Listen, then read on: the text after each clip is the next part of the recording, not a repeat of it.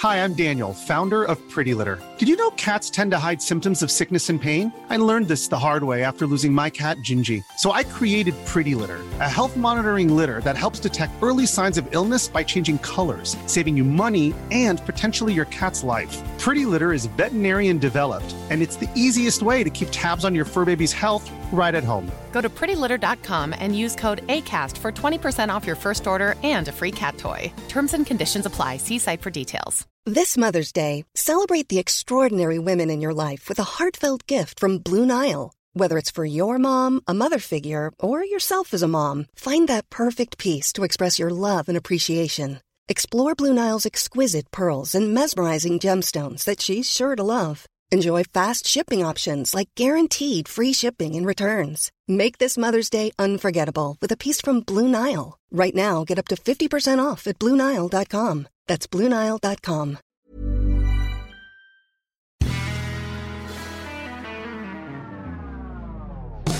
What action going back and forth? Got an ass like an amphitheater. It begins with a U, it ends with an A. There's a meal Michelin. Monday Night Raw, number 1. All right. Welcome, everyone, to the Cultaholic Classic Raw review, as the other Cultaholic lads are recovering, resting, rejuvenating themselves after a frantic, frenetic week of Premier Wrestling. We have decided that's not enough wrestling. We need to consume more wrestling. We need to go back in our Ica Pro powered DeLorean to 1994, to the halcyon days of Monday Night Raw. And who be we? I be Fake Geordie, radio presenter without portfolio, former Cultaholic heavyweight champion Tom Campbell, and I am with the bear in the big blue bar cage, the head pen of Cultaholic. If you were to hand him a pencil, do you know what he'd do? He'd turn that sumbitch sideways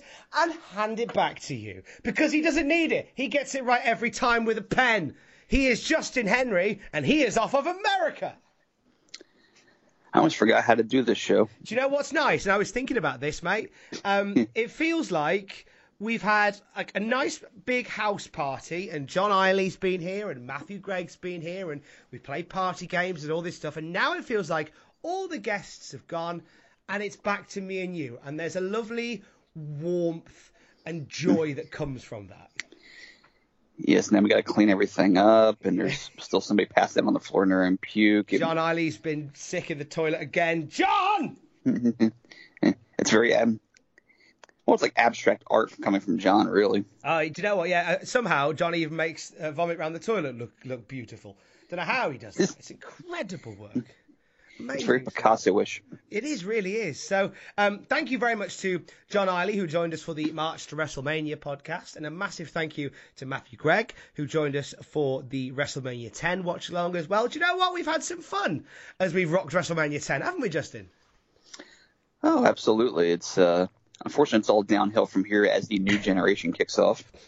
This is it now, isn't it? This is the beginning of the new generation era. From this point on, we are getting inundated with new generation eras. Yeah, Mania 10 was like the last hurrah before like a long prison sentence. That was our final meal. And, I hope you enjoyed it. I hope you enjoyed it. I've got a couple of notes before we get underway. Okay. In fact, if you could do us the honour and privilege of saying where and when we are for this episode. Well, it is the day after WrestleMania, and we are live. It is Monday, March 21st, 1994, and we're at the Mid-Hudson Civic Center in Poughkeepsie, New York. At this point in time, according to the Wrestling Observer, Jesse Ventura is about to go to court against Titan. He's suing, claiming he deserved a better cut of his merchandise as part of the WWF because his deal was made under duress. He also deserves a percentage of videotape sales because his voice was used on so many of the tapes. Now, is this why... and I don't know whether the two are connected, because I seem to have this vivid memory, Justin, of watching old wrestling, particularly from WCW, with Jesse's voice not in it. You are correct on that, because if I recall correctly, reading Ventura's book, "I Ain't Got Time to Bleed," which is a very fascinating read. He asked Vince one time about royalties, since his voice is used in all these videos, whether it's pay-per-view or whatever. And Vince apparently told him point blank, "Jesse, nobody gets royalties, not even Hogan." Well, that was BS. And when Jesse learned that, that's when he took Vince to court and subsequently to the cleaners. As in about a month from this point, Ventura gets a huge financial finding from the court they found in his favor.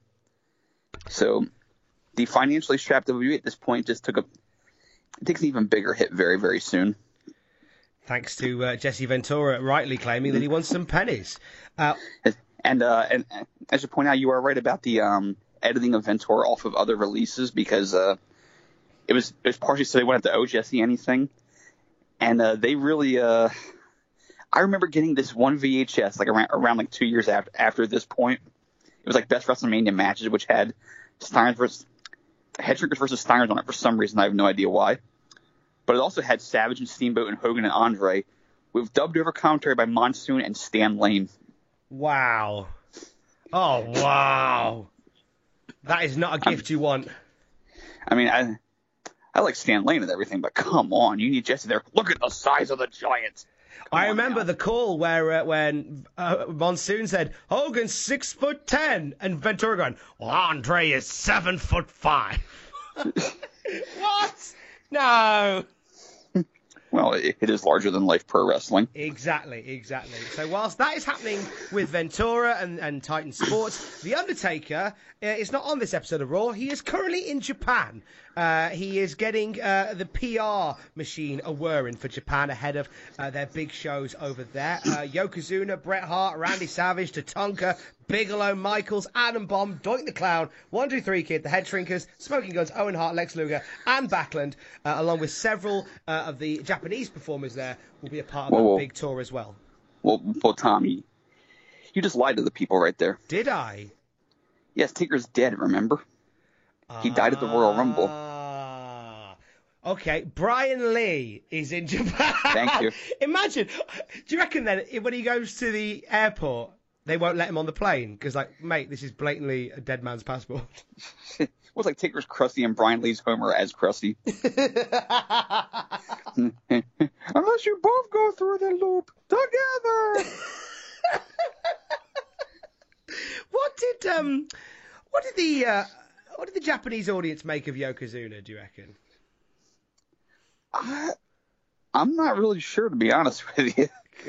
I mean, he's not Japanese, but he was playing a Polynesian, Samoan, whatever, who became a sumo champion, because you don't have to be Japanese to be a sumo champion necessarily. But they just kept saying, he's from Japan. Although I don't know if they ever actually said that he is Japanese specifically. But they always said he was just from Japan. But they never said he was really anything else. Like he's an American from San Francisco who became a sumo champion and has embraced the culture. Never said that. That's very true. It's being ecumenical with the truth, as I suppose they were, which would probably make a bit more sense. He's the 600-pound Japanese experience. That's what it is. So, on to this week's episode of Monday Night Raw. The first time that we've ever been live after a WrestleMania, I do believe.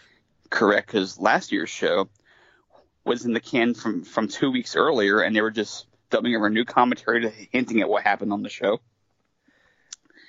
And now, at this point in time, we're still not in the modern era of post-WrestleMania Raws where it's a raucous crowd that flew in from around the world. They fill a big 20,000-seat arena, and they're nuts for everything with their soccer chants and their sort of hijacking of the shows. This is it's your very typical docile Monday Night Raw crowd from 1994. We did get some nice surprise returns. We did. Not the sort of returns, we're quite far removed from the NXT debuts after WrestleMania, but we did get some big returns, you could say, on this particular episode. Are you saying that they didn't call up the Bushwhackers from NXT at this point? They were massive. They were big. Do you know what? The thing is, the Bushwhackers, they were technical legends in NXT. They put on 35-minute absolute barnstormers of demolition. They came up here and they just reduced them to the battering ram. It was very sad. Yes, they were known as the Undisputed Era.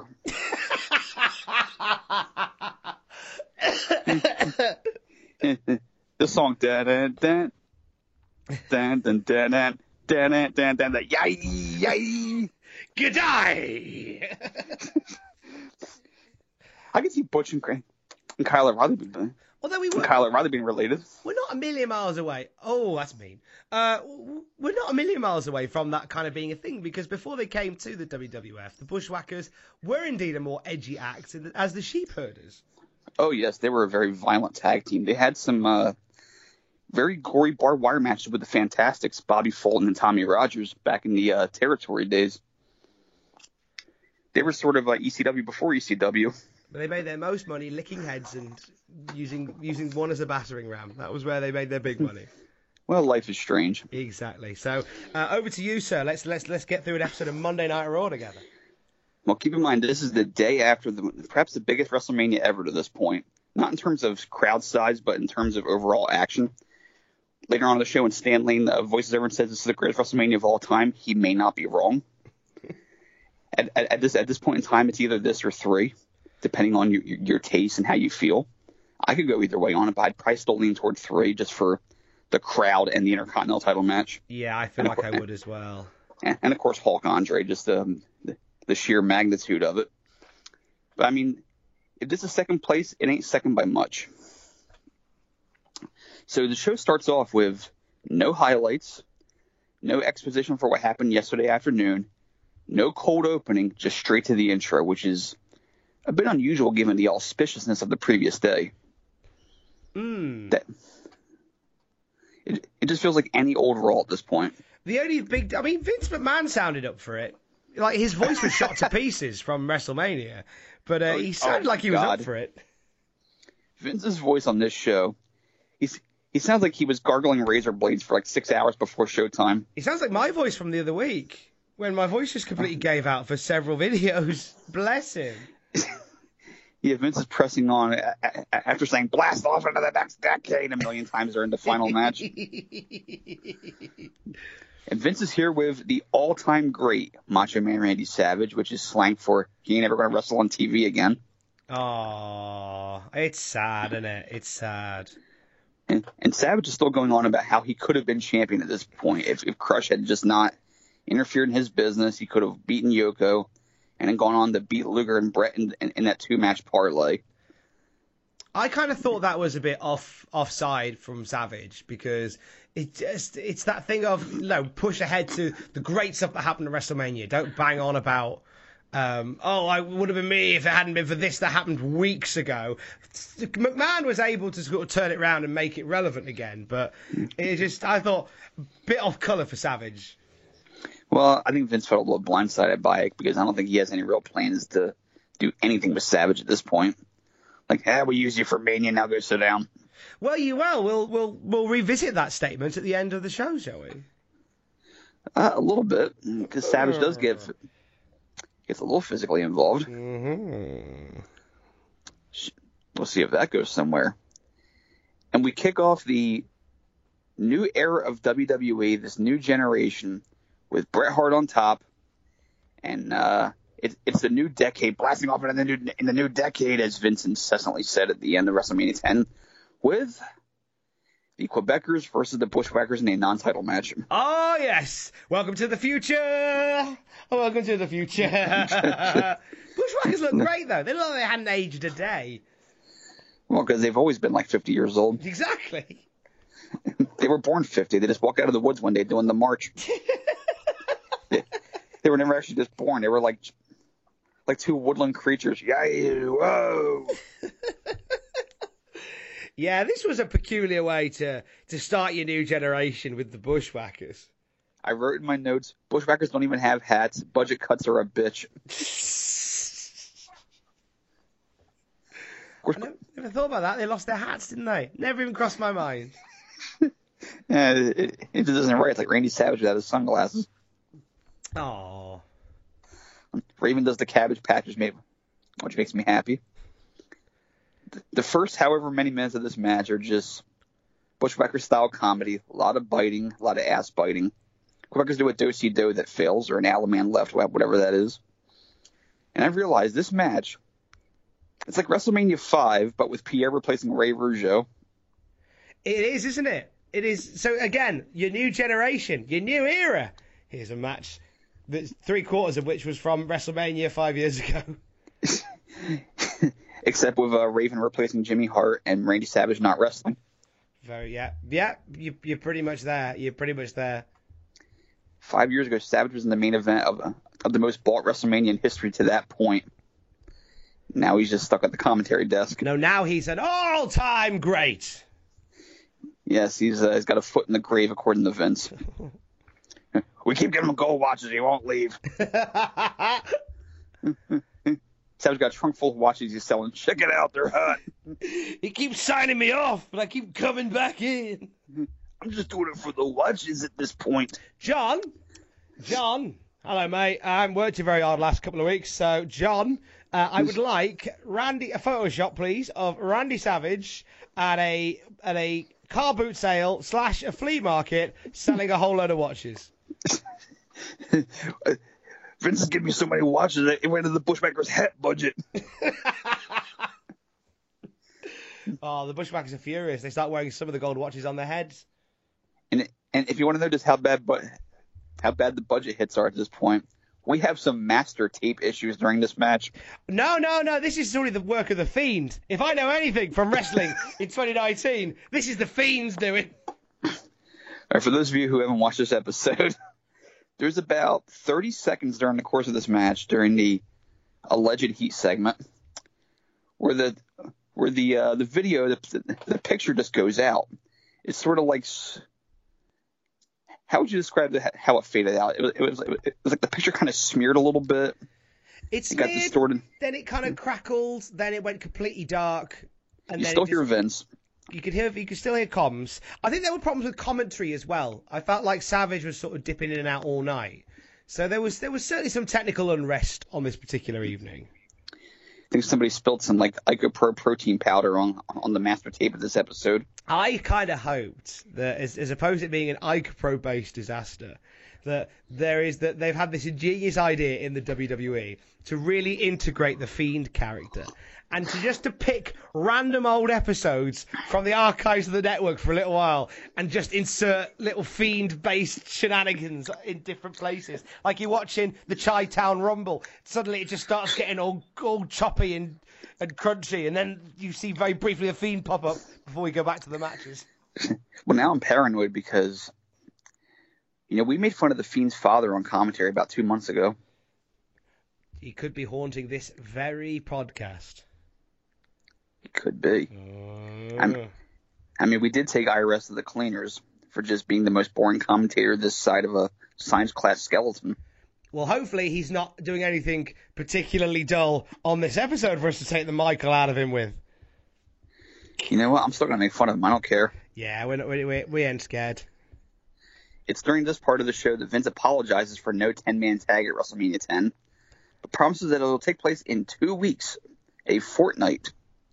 The problem is, I don't mind, but at WrestleMania, Men on a Mission did assure me that this one's in the bag. Yes. How did it get out the bag? How did it fall out the bag? Well, it was a very loose bag because of the budget cuts. We have to use flimsy ones. Yeah, very flimsy bags in the baggage area. Very upset. So hopefully now in 2 weeks' time, it's definitely in the bag. Yes, hopefully. Although I can assure you that through the taping of this episode, of 3 episodes of Raw on this night, the 10-man tag does take place. Good. That's fine then. It's definitely in the bag and it's in the can. The bag is in the can. Which sounds like it's trash. Well, we'll wait and see the match. Very well then. I was happy to see Butch hit a 5-knuckle shuffle at one point. That was amazing. That was class. That was a little movie to bust out. John Cena making a note somewhere. John Cena stole his camouflage and his trucker caps in the 5-knuckle shuffle from Bushwhacker Butch. Oh my God, John Cena is a bushwhacker. Bushwhacker John. John! You know what to do, John. Dun, dun, dun, yay! Dun, dun, dun, yay! That is all yours to do with what you will, John. John's had a couple of weeks off doing Photoshops for our podcast, so I feel like we should actually load him up. Actually, he did one for me the other day. Spur of the moment. Did he? Yes. Editor Andrew from Cultaholic? Yes. he had a rather funny moment when we were conversing. I don't want to say privately, but he asked me a question about one of my scripts, and he literalized something that made me laugh. And so I had John do a Photoshop to commemorate Andrew's little misunderstanding. Shall I explain it? Yes, please. Okay, by the time you hear this, the Cultaholic feature in question may have been released. It's we're doing a bit. It's actually, no, I won't even reveal what it is. But I'll say this: I made reference to Frankie Kazarian and his very brief time with WWE in 2005 that a lot of people don't even remember. And at one point, I talk about Kazarian's cup of coffee with the E. Now, Tom, if I'm saying the E, what am I referring to here? Big E Langston, obviously. Okay, but seriously. WWE. Correct. So, Andrew, who is a great kid and a very talented editor, I must say that much about him. I love the guy. He messaged me to say he's a little confused because he thinks the E might mean Robbie E. And he can't find any reference to him working in WWE at any point. And he can't find any statement in which Kazarian had a cup of coffee with anybody. Oh, what? So now, Tom, if I were to say that Kazarian had a cup of coffee with some sort of entity, what is that referencing? What am I saying? It means, well, I'm an old grizzled veteran like you are, and I know that means he was there for just a short amount of time. Correct. So he's trying to find this mythical segment where Kazarian is sipping Java with somebody called the E, perhaps Robbie E. There are many E's, but this one is mine. But no, So see, I had a hearty chuckle at that. This is basically the interactions that myself and yourself have with Sydney from the Cultaholic Discord, but in the real office workspace. Because it's once again like them young'uns not understanding our old lexicon.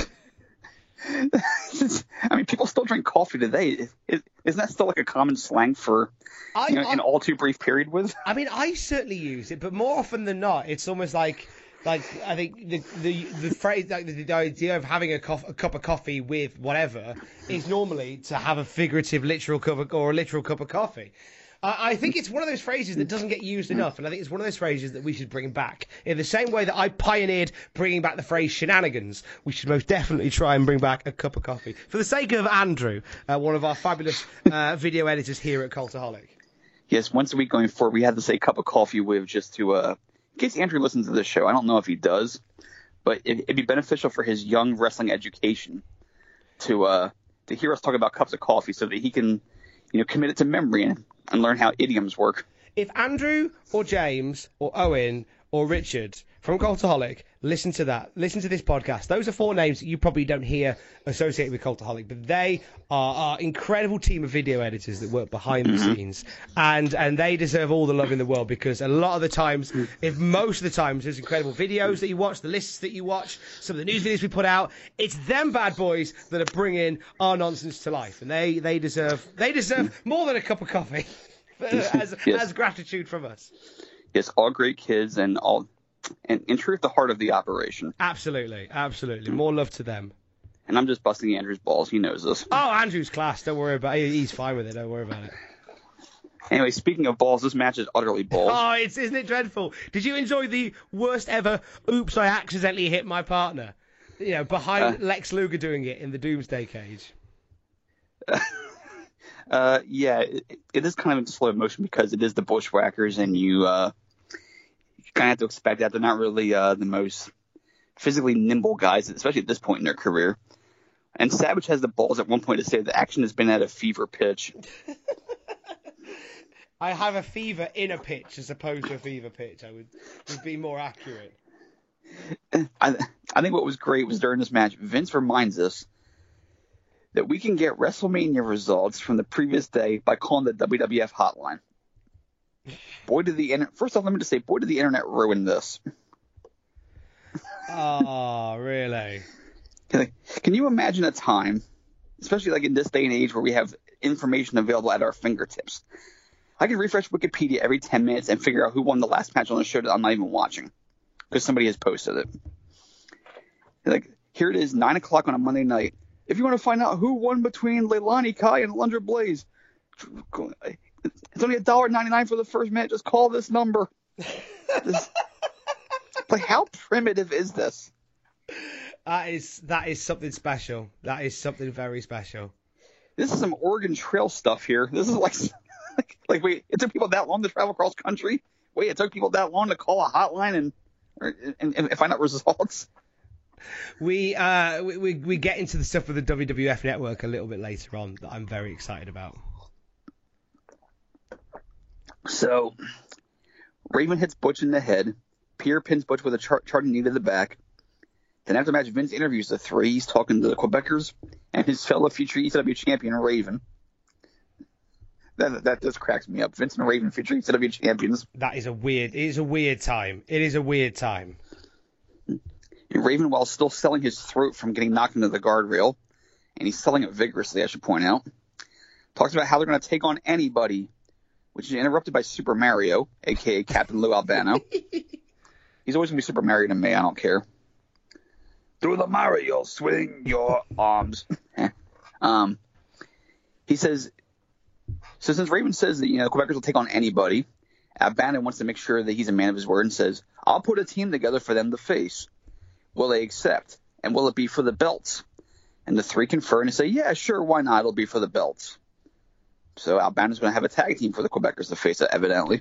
I'll tell you what gives it away that this is now a block of tapings, and this is brave new world for wrestling at this point. The idea of having live shows and then like a block of tapings. I know we did that bit with Superstars, but then those are just sort of like encapsulated matches as opposed to like storyline driven stuff as much as Raw is, because we've got Lou Albano who's talking, saying, if I can put together a tag team, will you put the belts on the line? And Albano is gesturing to the back.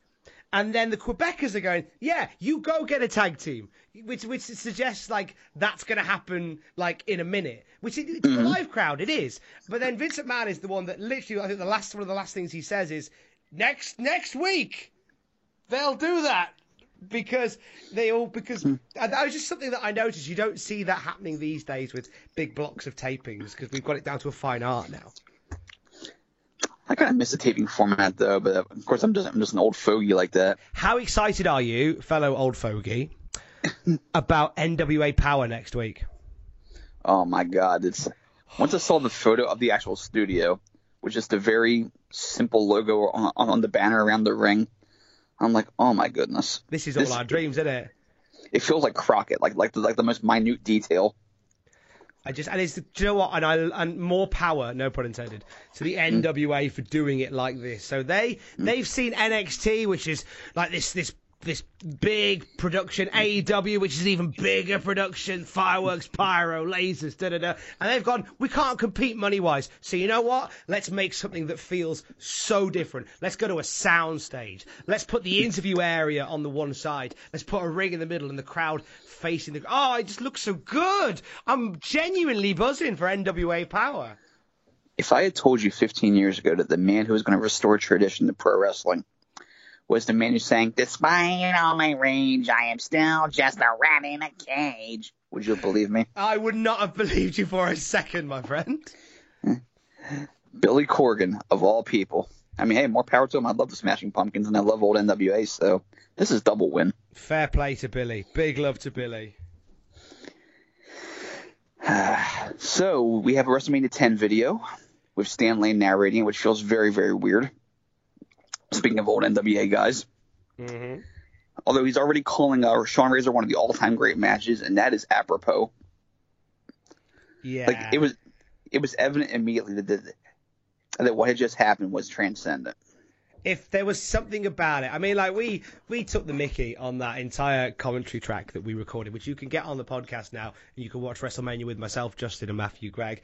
We took the Michael for most of that, but I noticed there was a distinct drop-off in Michael taking during that match, because even now it feels like a special match. Oh, yeah, it's just... Sean took every bump imaginable, and in 1994, the bumps he was taking were just, like, ahead of their time. Like, every ladder match since then has kind of, aped that match to a degree because it set the template. And Sean had no problem pinballing off of every one of Scott Hall's strikes and throws. And Shawn took a beating in that match, and boy, did he get himself over doing it. He just bounced around like a pinball and made history in doing so. If you had to make the Mount Rushmore of wrestlers who became stars after losing a match, it's got to be Shawn in this match, Austin against Bret at Mania 13, Mankind in Hell in a Cell against Undertaker, and I'm not sure what the fourth one would be. Barry Horowitz against Candido. No, he won that match. But didn't he lose one first? No, he beat Candido first time out. Oh, I thought he lost one, then he won one. And of all things, you pick that. Let me have a genuine think on what that would have been. Maybe who lost? If I had to go like the territory days, I'd go DiBiase in Mid-South when he faced Ric Flair after he was attacked beforehand and busted wide open by Dick Murdoch, and he tried to valiantly fight back and couldn't quite do it. Oh, I like that one. That was nice. Big fan of that one. Who else was made by a loss? Made by a loss. I'm Adam Pacitti from Cultaholic.com, and here are 10 superstars that were made by a loss. Join us. No, you didn't do it right. Hello, I'm Adam Pacitti from Cultaholic.com, and here are 10 wrestlers who are made by a loss. Join us. You sound a bit like Jameson when you do that impression. I broke my glasses. I can't see, goddammit. Wait, that's Jerky Boys. Wait till I get my hands on that genius. I'm going to thrash him. I think Jameson was the inspiration for the Jerky Boys bit. And I'll bring all my glasses. Sal Rosenberg. I'm going to get back to you on who was made by a loss because I think you picked some of the ones I probably would have picked myself there, but I'm going to come back to you on that one because I think that's quite an interesting topic. I mean, goddamn, Mankind literally died for our sins in the match he was in. Oh, didn't he just? Everyone forgets Taker was the one who won the match. It was just Mankind's one-man show of dying over and over again. Jeez. So speaking of dying, we go to the IRS bit. Oh, mate, we are blessed with IRS tonight. He is trying to flex his comic muscle here. It's just him sitting at desk giving reasons why to pay taxes, reasons why we're all tax sheets. And they're just kind of like out of order. And he's like reason number 46 why you're a tax sheet, because you want to see the national debt go up. Very Letterman-ish. I like the fact that if you watch this bit, it looks like he's reading his scripts that's just slightly off to the one side. That was all I noticed from this, was like his eyes would catch the glaze of the camera every so often, but quite often they were looking to the side. Like I think he must have had something written down there, or whether he was trying to avert the gaze of the camera. Lest anyone forget, this man is the father of the genius behind Firefly Funhouse and The Fiend. Daddy of The Fiend. His wife must be the most charismatic person in the world. I'd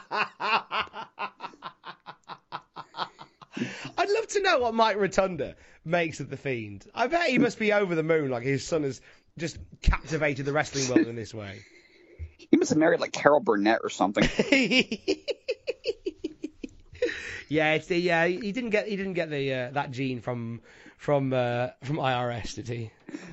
No, Mike Rotunda, as fine of a technician as he is, and I always liked the IRS deep down, but it's just some of his promo work, he kind of just exposes how boring the character actually was. Mm-hmm. It's no Bright, let's put it that way. Oh, geez, no chance. IRS is Funhouse. John! IRS is Funhouse.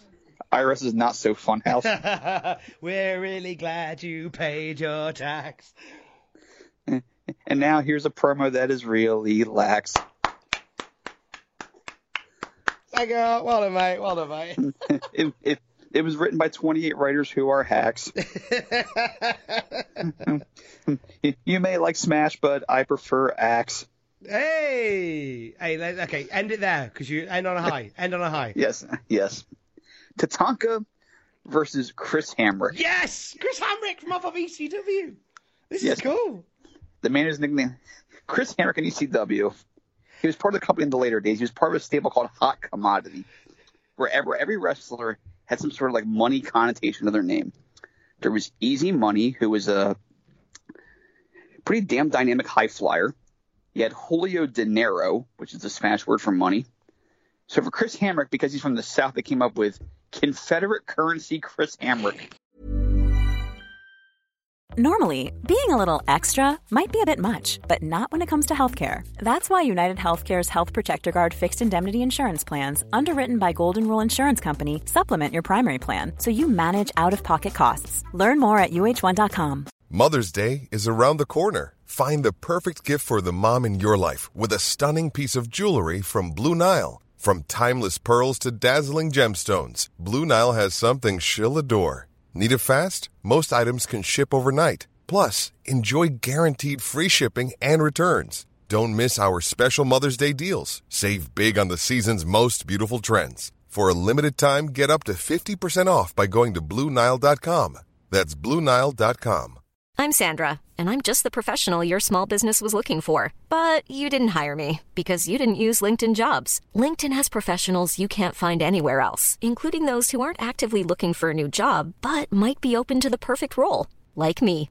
In a given month, over 70% of LinkedIn users don't visit other leading job sites. So if you're not looking on LinkedIn, you'll miss out on great candidates like Sandra. Start hiring professionals like a professional. Post your free job on linkedin.com/people today.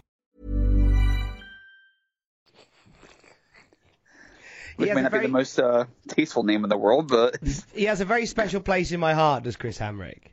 Because is it for the bump he takes in this match and against the 1-2-3 Kid? It is not. No, it is because way before Extreme Warfare Revenge, the wrestling simulator, came out, we had a game called TNM7. Hell yeah! Allowed you to be a wrestling booker. Chris Hamrick was my world heavyweight champion. TNM7. Why? I can't even remember why. And I wish I could tell you why I decided that I was going to put Chris Hamrick in. I guess you must have been who I could afford, who had quite high stats. Okay. Yeah, Chris Hamrick. Chris Hamrick, to look at him, you see someone who idolized Ricky Morton. He looked very Morton-esque here, didn't he? He looked like Ricky Morton, and he takes bumps like a freaking champ. As evident in this match, before we get the Chris Hamrick's one-man show here, Vince updates us on the IRS Tatanka storyline by saying the IRS gave Tatanka a gift tax form for the headdress. And if this company is marketed to kids, what kid is going to care about gift taxes? Well, the fact that IRS is evil, and it's IRS trying to stop Tatanka having something nice. Have him close down an orphanage or something. Like, I mean, I don't. At 10 years old, I didn't know how gift taxes worked. I'd barely do it at 35. That's a good shout. It's just like, I think Vince had to pay gift tax on something at some point in his life. He was pissed off about it, so he's taking it out in the storyline. I'm gonna have the evil guy to levy a gift tax on Tatanka. I think Vince just generally gets quite upset with all of that, doesn't he? Yeah, if the stories are true, apparently Hunter Hearst Helmsley was based on his snotty neighbors in Greenwich who didn't like him moving into the neighborhood. Yeah, I remember hearing that story as well. And I assume T.L. Hopper is based on a plumber who once screwed him over on the bill. Isaac Yankem, bad experience with the dentist. I eat a lot of protein and crap big pieces, pal. So here you have Chris Hamrick, who is bumping like a rag doll, as if his job depended on it. And he takes this amazing bump at one point in the match. Him and Tatanka sort of counter each other on like an Irish whip attempt, and Hamrick charges at him feet first. Tatanka sidesteps, and Hamrick slides in between the top and middle rope to the floor, almost breaking his tailbone on the outside, not even hitting the ropes. Like he threw a drop kick at a ghost and missed. I feel like he's done that before, or I've seen that done before. Like there's a gif I'm sure that does the rounds of that. Yes, it was him versus the 1-2-3 Kid. Yeah, there it is. And he charges Kid kicks his legs out from underneath him, and Hamrick flies through the ropes doing the same thing. That's the one. Do you know what? What a reckless son of a gun doing stuff like that. It was starting to become en vogue a little bit more, the indie guys who took just the craziest and craziest of bumps. I mean, hey, Sean Waltman got a job, and he took some amazing bumps in his career. So since 1, 2, 3 Kid opened that door, maybe perhaps a few more guys could sneak in and get jobs out of this by being bump machines. Although Kid is more than just a bump machine, obviously. Exactly. He's got a lot more psychology to his work, and he's one of the best underdog wrestlers ever. So Hamrick he's getting beaten for like 12 minutes in this match, it feels like. Tatanka applies an arm twist about 6 minutes in. This is the longest squash match I've ever seen in my life. It does go on, doesn't it? Yes, it's like they missed the exit about 4 times. Like Hamrick is like he's, as you would say, cream crackered at this point. And Tatanka just beating him down. And here's an arm twist. And we're back to like starting the freaking square one here. Why do you think this is so long? Is this just like bad road agenting? It could be that, or could we? See, I had a thought maybe the opening match, Bushwhackers versus Quebecers, was like supposed to go at least 5 minutes longer, maybe. Okay, now they're just filling. They're extending, yeah, possibly. It could be. I mean, it's just an idea. Like, add a couple minutes onto this. The tongue is like, crap, I'm out of ideas. I've already hit you with a Thunder Fire Power Bomb, and I've hit you with the Burning Hammer. Now it's time for an armbar. But yeah, I guess it's the whole thing because they're live. They're still trying to find the side of getting the timing right. So yeah, maybe if the first match went under, they've had to drag this one out.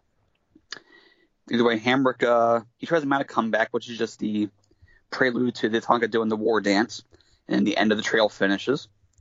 It was fun for a while, but then it just ran out of steam. Yeah, it didn't really. I like seeing Hamrick. Nice to see him there, and it just sort of meandered, and it was there to make Tatanka look good, and Hamrick made Tatanka look like a force. But it could have been 5 minutes less. How did Hamrick not get a job out of this? I don't know, because he was a machine in this. Like you say, like he was bobbing around like his job depended on it. It kind of did, because he was trying to get work. He's just such a great seller. I think at this point, if I'm living in Vince McMahon's mind, which is probably a dangerous place to be, I reckon he probably took a look at Hamrick and went, he's too small, he's thin, he's like he didn't have much muscle definition or anything like that. He had a bit of a mullet going on, and he is kind of pale. Yeah, he could have done with a bit of an overhaul look-wise going into the new generation. At least Sean Waltman had a tan, and he looked had a bit more definition to his look, even though he was very, very thin. It is aesthetic, and I could see why maybe Vince would have passed on Hamrick. Put him under a mask or something, though. Yeah, you could have done something with him if you were clever with it. But hey, look, he got all the love he needed in my version of TNM7, so that's all that matters. Hamrick. I was going to say Hamrick was in TNA briefly under a mask in 2002. Was he? You know what his name was? Oh God, go on. Crimson Dragon. For real? I'm not making this up. Go look it up. Crimson Dragon. So Chris Hamrick can play, a mysterious masked man if you just put a mask on him. Crimson Dragon. I'm just Googling him now, just out of interest. And I'm getting links to the video game Crimson Dragon. Okay, put in Crimson Dragon Chris Hamrick. Make it easier on yourself. Which might suggest why he didn't continue. There might have been a lawsuit pending or something like that. Which might have been right. Okay, Chris Hamrick robbed him all of his Confederate currency. The courts did. I mean, that's true. Okay, right. I mean, it's not a bad look. No, yeah, but I mean, it's still his Chris Hamrick gear, like the red leather Eddie Murphy from Raw getting up. Now there's a thought. Chris Hamrick doing stand up. Oh Jesus, God love him. But there you go. Incidentally, you popped when I said TNM7. I assume you played it yourself. Oh yes, I would just have put 50 men into a Royal Rumble and watch to see who won if I was bored enough. Like, hey, look at that. The winner's Ahmed Johnson. He threw out Jobber Tom Stone to win it. That sounds like a great Rumble. It was tremendous. First one gone was John Cena. Like, okay, this is for the Intergalactic World Championship. We're gonna have the Malkies take on space aliens. I want to book your company. I want to work for you. I want to work for you. I can get some sponsors. We need to finance this. So we have Pettengill doing the post-WrestleMania report. They show Rhonda Shear at ringside, who's having a great time. Is she Perhaps drunk? too great. It's possible. Yeah. I mean, who am I to, judge someone's demeanor like that? I just want to get to the next match now.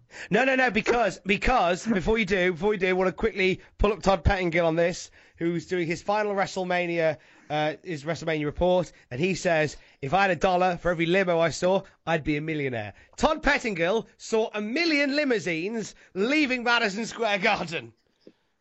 Well, yeah, they were having the 24 hours of Le Mans or whatever it is outside New York.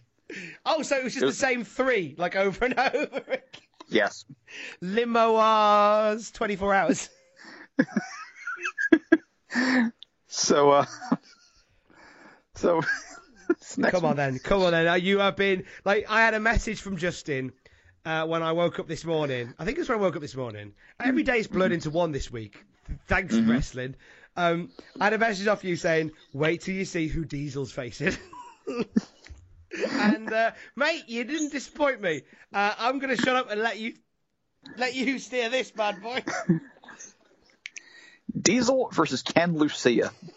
Now, a lot of these jobbers I remember because someone went on the greater fame, like Glenn Ruth or Dwayne Gill or whoever. Some of them are just standard jobbers of the day, like Steve Lombardi or Reno Riggins or whoever. But sometimes we get the ones that I just don't remember. And I didn't remember Ken Lucia. So in my mind's eye, I'm picturing like any Ken I know when I see this guy's name. It's like, okay, like I have an Uncle Ken. I work for the guy named Ken. Ken Raper. This is a different Ken. Yes, there was a jobber named Ken Raper at one point, which is a interesting name. I'm friends with him on Facebook, actually. Your friends? Whoa, stop. Right, mate, you cannot drop a bombshell like that and just move on. You cannot drop a bombshell like that and move on. You're friends with Ken Raper. And for some reason, his photo is Matt Hardy on the lawnmower. Mate, why is he not on our show? Because he hasn't come up in the rotation yet. So? We're going to work up to that point. I want Raper's half hour immediately. Oh, God. Oh, gosh. Get Ken Raper on here. I'm excited. But honestly, promise me. If we do get a Ken Raper sighting on Monday Night Raw, you will extend the invite for him to join us. I will do my best. Yes! Come on, Ken Raper. All I can do is my best. Good. That's all we can do. So back to this Ken. Sorry, back to the main Ken. Ken Lucia, who's apparently wrestled under the name Emilio Olcia before. This guy looks like a cross between Norman Smiley and Jimmy Snuka. He is an interesting experiment. Is Ken Lucia. I like the fact I googled. I did a bit of research, and there is very little about him, as you found out, I believe, as well. I found the other name for him, which is Emilio Lucia. Emilio Olcia, I think it was. Olcia. And I love the fact that he went to a booker and went, oh, yeah, you bully me as Ken Lucia, and I think it might be a bit difficult to say. Okay, you could be Emilio Lucia. No, the Ken bit was fine. It was the other bit that, never mind. Why'd you reverse the U and the L? For fun. He has a skullet. He's about 5'7", and he's wearing cheetah print tights. He is an experiment. He's like someone hit random on like Creative Wrestling on a video game. You would expect him to turn up as one of those generic guys in the My Career mode on WWE 2K. When I'm going to check right now and see if this guy had any more. This is only match 1994. Damn it. He only needs one match. He made enough money off this match to retire early. Yes, he was the one who set Diesel on his path of destruction. He made enough money to buy the Broken Skullet Ranch, where he lives to this day. If Ken Lucia is still out there, I hope he's doing well. Oh, big love, Ken. Because unwatch is like 1 o'clock in the morning, and I will spit my drink out when I saw this guy. What the hell? What a choice! Like, I know that a lot of the times, like the enhancement lads that are knocking around at the end of a show for a show are just guys from the local area who are just looking for a bit of work. So they kind of mince around backstage, waiting for the opportunity to do some work. Like, I just wonder, like, because they would have gone, okay, all these guys have turned up. Who's that guy there with the skullet? Who's 5'0"? Oh, it's Ken. All right, get Ken out there. He's fighting Diesel. He's the Prince of Poughkeepsie, Ken Lucia. Is it? Of course, the obvious thing is the King of Poughkeepsie. He is now. I'm firing up TNM7 later. He is. I think maybe because he's just this short, odd-looking fellow, it makes Diesel look all the more badass and intimidating. I'm assuming that's what it was. Yeah. It's definitely a size thing. It's kind of like how when they have the women's matches today, they have that one really short referee refereeing them, so that Becky and them seem like a little bit taller and a little bit more larger than life. It is all about aesthetic. Yeah, it does make sense. But yeah, so Diesel looks in good form here. Big Diesel chance as well. Yeah, Diesel just beating the crap out of Lucia as you'd expect. It's just a completely one-sided squash. During this match, Savage implies that he and Ronda Shear did the Wild thing together. Yeah, they kind of give a little bit of a hint that Savage had a naughty night with Ronda. Oh, more than a hint. Says Savage basically, he's like Chris Farley, the bus driver, in Billy Madison. It's like, and we got it on, if you know what I mean. No, you didn't. Well, you can imagine what it would be like if we did. Yeah. Okay. No yelling on the bus. Anyway, Vince implies during this match that Diesel's going to challenge Razor for the Intercontinental belt soon, which is interesting because Diesel hasn't really. I mean, he had that great run in the Royal Rumble match where he threw out 7 guys in a row, and he's beaten up everybody he's faced jobber-wise, but he hasn't really wrestled much otherwise. And all of a sudden he's contending for a belt, so obviously they're getting ready for the push now. Yeah, they're getting him all warmed up now. Yeah, they've turned the stove on. They're going to heat him as fast as they can, and Diesel's going to be on his way to the top very, very soon. He hasn't even won a belt yet, but at 8 months he'll be a Triple Crown champion. Scary, isn't it? How quick sometimes the ascendancy could occur. Snake Eyes hits. Vince plugs the movie Major League on USA Network, which is a great movie if you've never seen it. And then Diesel hits the jackknife on poor Ken Lucia, and that's it. Jackknife. This is the first outing of the jackknife, I do believe. I think you may be right. The move formerly known as the Atom Smasher from Adam Bomb. Formerly known as the Power Bomb from the guys who used the Power Bomb. That as well. But wasn't the issue here that Adam Bomb got the Power Bomb taken off him now because they went, we just want Kev to have it. Was that how it worked? I heard rumored innuendo that Adam Bomb at this point had been told he needed to change his finisher because the Adam Smasher was no longer his, and they wanted to give Kevin Nash the Jackknife Powerbomb, and they wanted to make it special, so they wanted him to be the guy that did the Powerbombs. I could believe that. Yeah, I can believe that too. I'd be gutted if I was Adam Bomb, though. I mean, you can't have too many guys doing the same move. That would kind of muddy the waters there. And it feels like quite a Click-esque thing to do, because there is this backstage group starting to form in very, very, very early days of that. And you can kind of imagine Shawn Michaels getting in Vince McMahon's ear saying, hey, that guy does a power bomb. It's gonna make Kev's look rubbish. And Vince going, you're right, pal. Bomb! Do something else. So he starts doing the Razor's Edge. Yeah, sweet chin music all around. I call it the mushroom cloud. Damn it! Starts doing the sharpshooter. I call this radiation poisoning.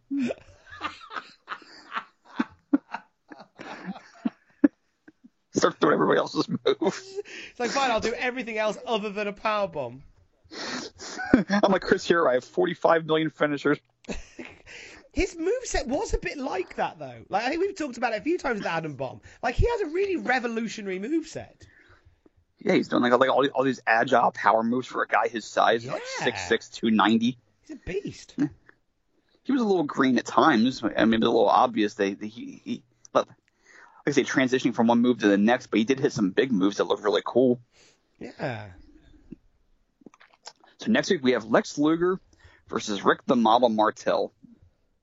They bill this as Luger's angry. He is angry. So angry. He didn't win the belt. He's angry. Yeah, he was shaking Bret Hart's hand at the end of the night. He's angry. He's well angry. No, he's not. He's fine about it. He's angry. He's fighting Martel. I like to imagine that Luger was okay when he left the Garden at WrestleMania. He was kind of like, I'm all right. Got screwed over again. Didn't win the belt. I'm fine. Power of positive thinking. He walks outside, and there's a parking ticket on the Lex Express. and then he had the transition scene like Me, Myself, and Irene when Jim Carrey started shaking a little bit, and the evil version of himself came out. It's funny because I think it's one of the first times you've had a more modern reference than I, because I was about to say he had a Michael Douglas falling down moment. That's even better, actually. Lex Luger with a flat top haircut on the golf course carrying a shotgun.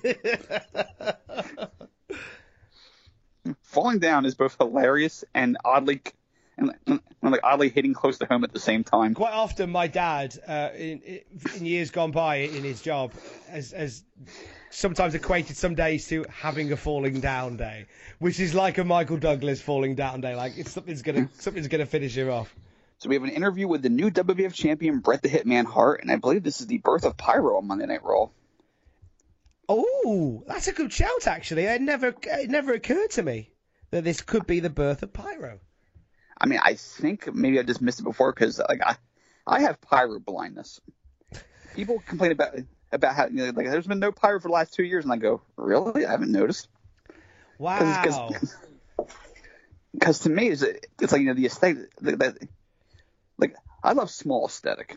Like I love just like a simple aisle way. People need like I need these big LED sets or special for pay-per-views. Not me. This is why we're buzzing for NWA Power. Yes, because they have no budget. Exactly. I mean, not say they have no budget, but they have no budget, mate. even bologna sandwiches at catering. Even Jimmy said, "Yeah, we're excited, but we can't do it like this forever." He's even said we're looking for sponsors and advertisers, so we can't do this like this forever. We'll hot tag for food. I love the blatant honesty of. We're starting a new TV show. We're starting a brand new era in NWA. Now, we can't afford it for a long time. So you're going to need to help us out at some point. We need another rock star to finance it. We're bringing Eddie Vedder in. Chad Kroger's got some money. Let's take some money off Kroger. Look at his budget cut. Every time I do, I fall in a rut. No, better yet. It's like Jimmy's there going, okay, so that's the financial details. Over to Chad Kroger for the ratings. Look at this graph. It reminds me that CM Punk once had staff. Mate, we made some classic songs today. Yes. But speaking of classic, we have Bret Hart in his bitchin' long coat that he wore at WrestleMania 10. I like that. Why did he keep this? I like the long coat a lot. Why did he keep this? This thing was awesome. I think it suits him. It really does suit him. The short one makes him look a little bit preppy, but this makes him look like a badass. It's the second best coat in wrestling history behind Drew McIntyre's his duster. Oh, that big leather duster's a beaut. You're forgetting, of course, the Repo Man's Dirty Mac, but that's fine. You are right. We didn't make a Mount Rushmore of wrestling coats. No. I'm Adam Pacitti from Cultaholic.com, and this is 10 wrestling coats that you've forgotten. Join us. Here are some sartorial choices for you to enjoy. So Vince goes over the finish of the match while talking to Bret when Bret beats Yokozuna. Imagine calling the hotline for Mania results during the first half hour of the show, and then Vince goes ahead and says, here's what happened in the main event. Oh, you'd be furious, wouldn't you? I'm not getting that $7 back. Or if you I don't want to ring the hotline because I don't want to know what happened. And then, here comes your new champion, Bret Hart. Vince, spoilers, man. Spoilers. God, their priorities are all over the place. They really, really are. So Bret So Brett gives your typical Brett interview. You know, all challengers get a shot, including Yoko whenever he wants his rematch. He's the fighting champion. He's going to pick up where he left off a year ago. All about Hogan's shadow over him. Well, he doesn't mention that part, but it's implied. And Vince loudly points out through his razor blade voice that Owen cleanly pinned you yesterday. You were going for the victory roll, but he fell on top of you and he pinned you clean. Call the hotline. What do you think of that? What do you think of that, Brett? Let the crowd boos.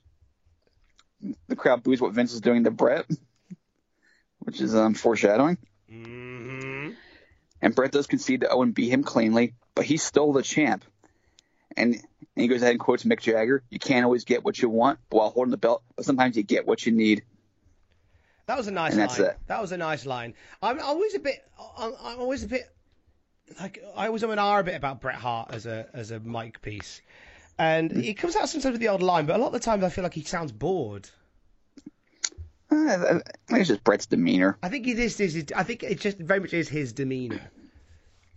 Yeah, Bret. You know, he's not like Mr. Fake Energy. He's one of those you get what you get, and there is sincerity to what he's saying. Yeah.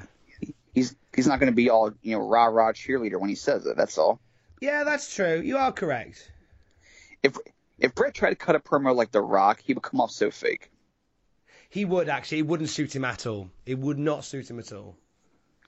Yeah. So this is how Bret is going to be, and honestly, he's not a great promo, but he comes off sincere, and that's part of why he was so popular, because you believed him when he talked. Because he wasn't charismatic, but he was real. Yes, and that's all that matters. Although he compares himself to Robert De Niro and Hogan to Elvis. It's two different styles, but they're both popular for different reasons. That's a good shout. I'm excited by the prospect of Bret versus Owen for the title. Oh, you have no idea. Well, actually, if you've seen the matches, then you probably have. But yeah, I'm playing it as if I'm watching I am watching a lot of these for the first time ever, because this was an era that I missed out on. But it's at this point I'm like, as a fan trying to be in the moment, I'm like, oh, Bret versus Owen for the WWF Championship. Oh, yeah, cool. Definitely, it's Bret versus Owen. How can you go wrong? Mm-hmm. And speaking of how can you go wrong, we have Raven interviewing Burt Reynolds at WrestleMania. This is ace. Burt Reynolds is battered. Burt Reynolds is at WrestleMania and he is hammered, saying it's the second best time he's ever had.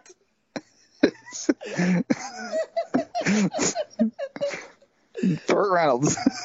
This is in between his career peak and his rebirth with Boogie Nights. Oh. And when Burt said, "I'm happy to be here and you are there at WrestleMania 10, he meant it. Yeah, he had a great night. He had a lot to drink. It's just like his eyes are rolling in the back of his head. He just looks away with the fairies. I love it so much. And they picked Raven to interview him. That made it even better. Oh, this bit is just beautiful. Whatever you're doing, just stop right now, put on the WWE Network. Find the bit where Raven interviews Burt Reynolds at WrestleMania 10. You will not be disappointed. You will thank us. You will thank us.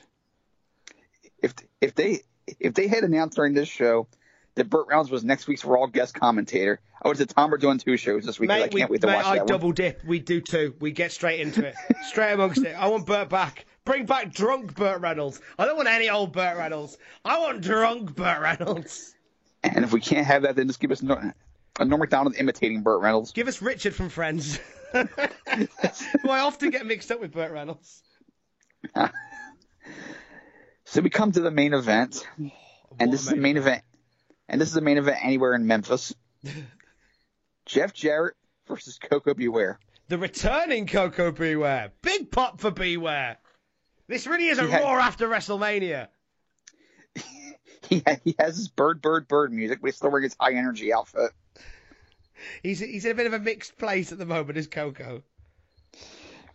That'd be like John Cena entering to The Time Is Now while wearing his prototype outfit. That's quite good. Actually, yeah, that's true. It would be, wouldn't it? Or Steve Austin entering to the Ringmaster music. Oh wait, he's always looked the same. That doesn't work. Carry on. Well, Austin glues on his Hollywood blonde hairstyle. Yeah, that was it. Was it? Who was it? We were talking. It might have been.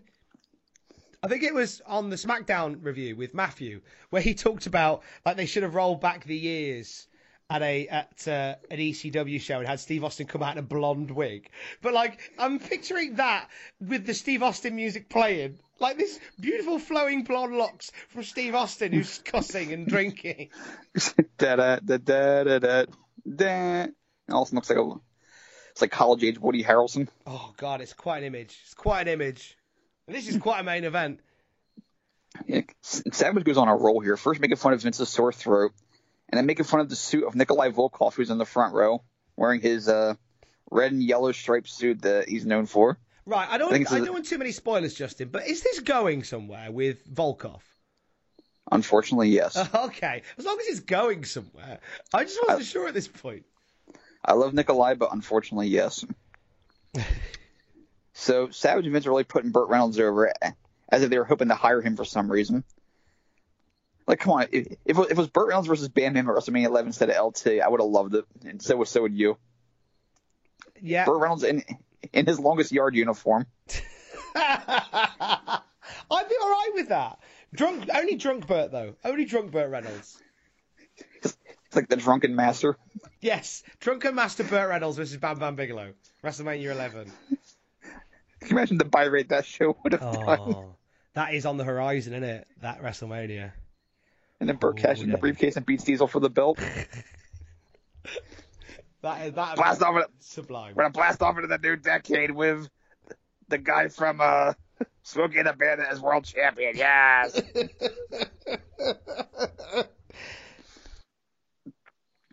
At one point during this match, Coco throws Jarrett to the floor, and Jarrett says, and I'm quoting here, "Dadgummit, he pulled my hair." Dadgummit!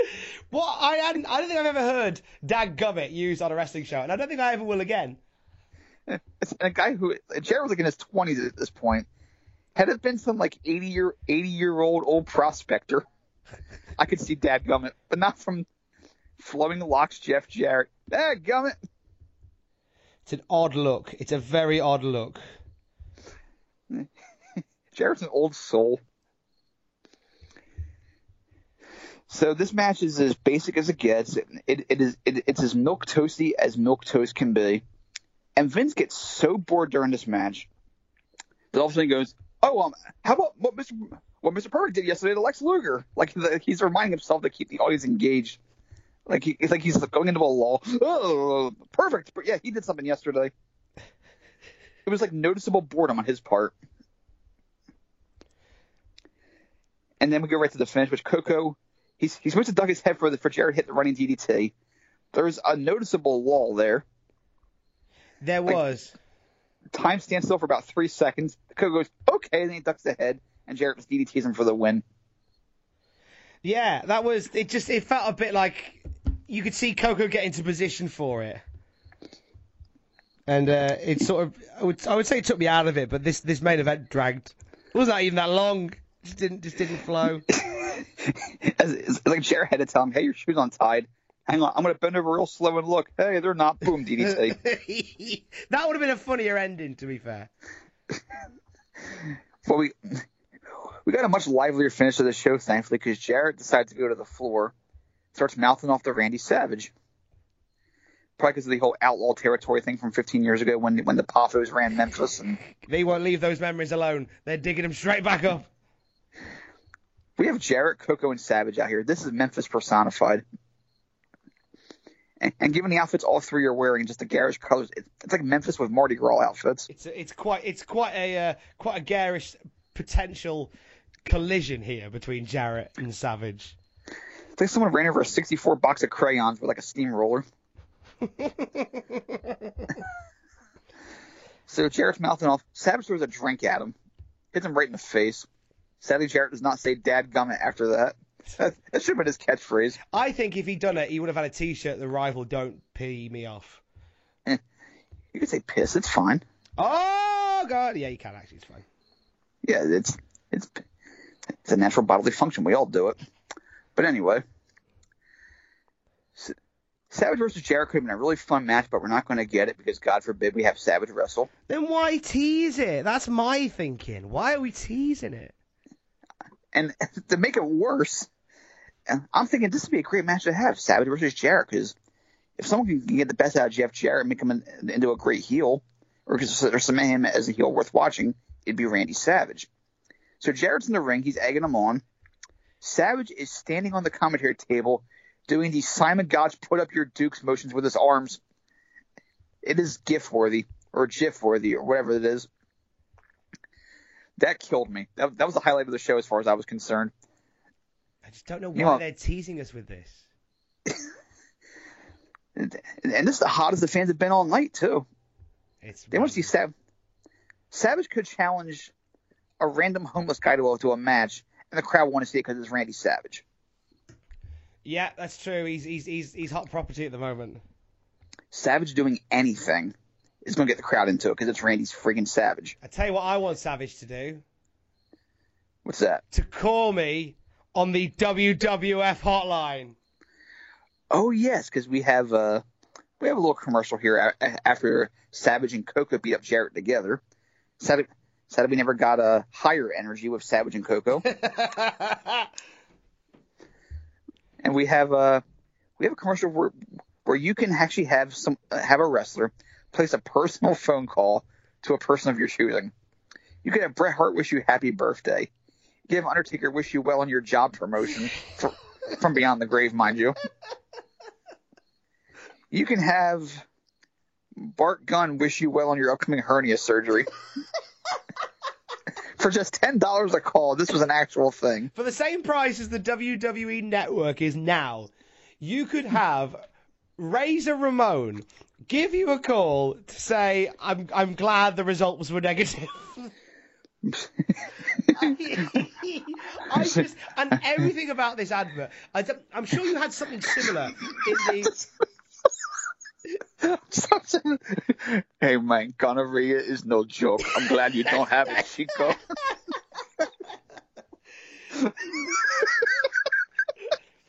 Gonorrhea don't last forever, but bad guys do. Actually, gonorrhea does last forever. Oh God. But I'm kidding. It lasts forever. But I just love the campy nature of this. I don't know whether you had in America, because over here we had an advert in the 90s for something called Chatback. She was 0898 50 50 50, and it was this garish advert that came on telly late at night, and the video featured basically call now for chats with new friends, and the advert was just guys on the phone and girls on the phone, with big bold colours behind them, not dissimilar to this. This felt like wrestlers' chatback. At this point, the idea of these wrestlers giving you a call. The best part of it was the last thing they suggested, or maybe you could have them give your friend a friendship call, and they cut to Owen Hart cutting a promo, who's interrupted by the phone ringing, and he answers it, and it's Brett, and he immediately slams the phone down. And that was pretty funny, actually. I loved it. This was the highlight of the show for me. This advert. This wrestler's call chat line. I would so have Duggan call you. Oh, mate, that's mean. I would have. Do you know who I'd have call you? Ken Lucia. I'd be totally fine. I'd be the happiest phone call that I ever get. I'd have Ken Lucia congratulate you on your car passing its MOT.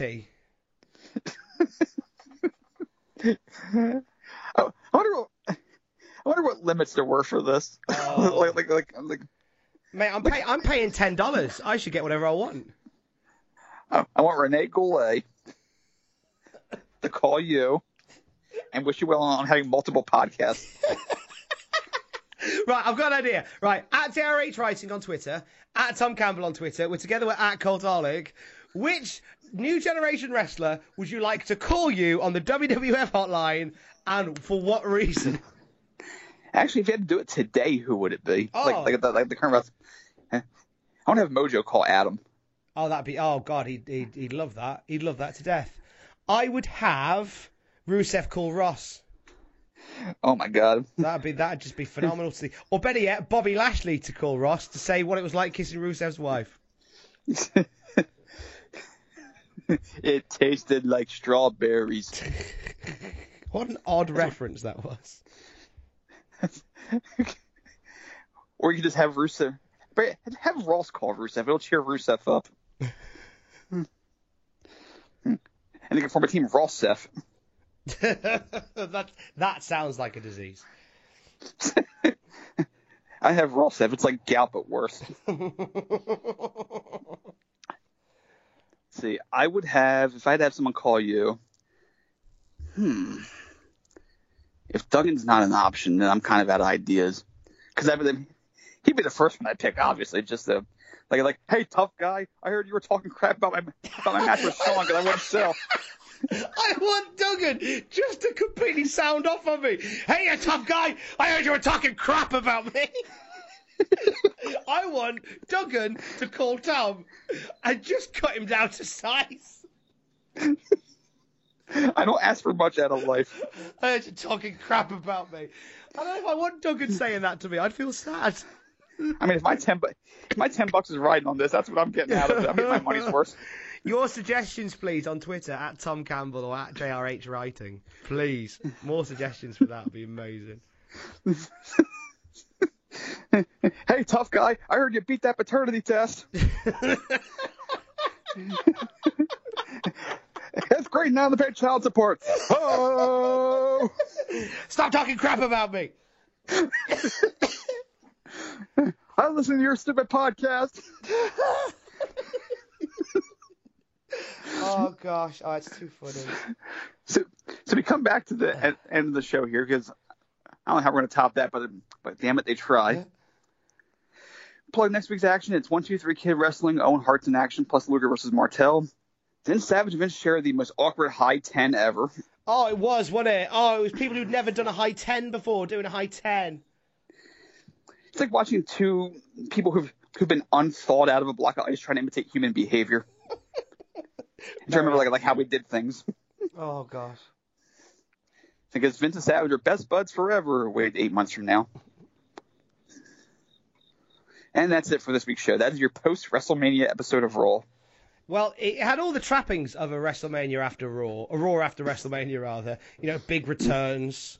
You know, some Coco Beware action, some Bushwhacker action, and a hotline. So we had all the main things from a post-WrestleMania shenanigan. I enjoyed the hotline bit. Everything else kind of washed over me a little bit. Yeah, it's still a throwaway show at this point. But as you say, we are now in the lean years. Oh, we are leaner than ever. Can we get any leaner? We're going to find out next week when we reconvene here on the Cultaholic Classic Raw Review. He is at JRH Writing. I am at Tom Campbell. We will speak to you next week. I love you. Bye.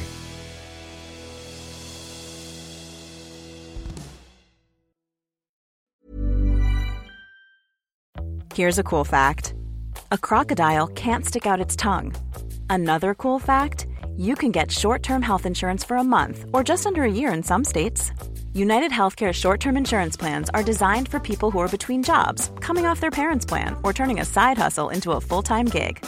Underwritten by Golden Rule Insurance Company, they offer flexible, budget-friendly coverage with access to a nationwide network of doctors and hospitals. Get more cool facts about United Healthcare short-term plans at uh1.com. Planning for your next trip? Elevate your travel style with Quince. Quince has all the jet-setting essentials you'll want for your next getaway, like European linen, premium luggage options, buttery soft Italian leather bags, and so much more. And is all priced at 50 to 80% less than similar brands. Plus, Quince only works with factories that use safe and ethical manufacturing practices. Pack your bags with high-quality essentials you'll be wearing for vacations to come with Quince. Go to quince.com/pack for free shipping and 365-day returns. For all the wrestling headlines in just 10 minutes, search Cultaholic Wrestling News on Apple, Spotify, or wherever you get your podcasts from.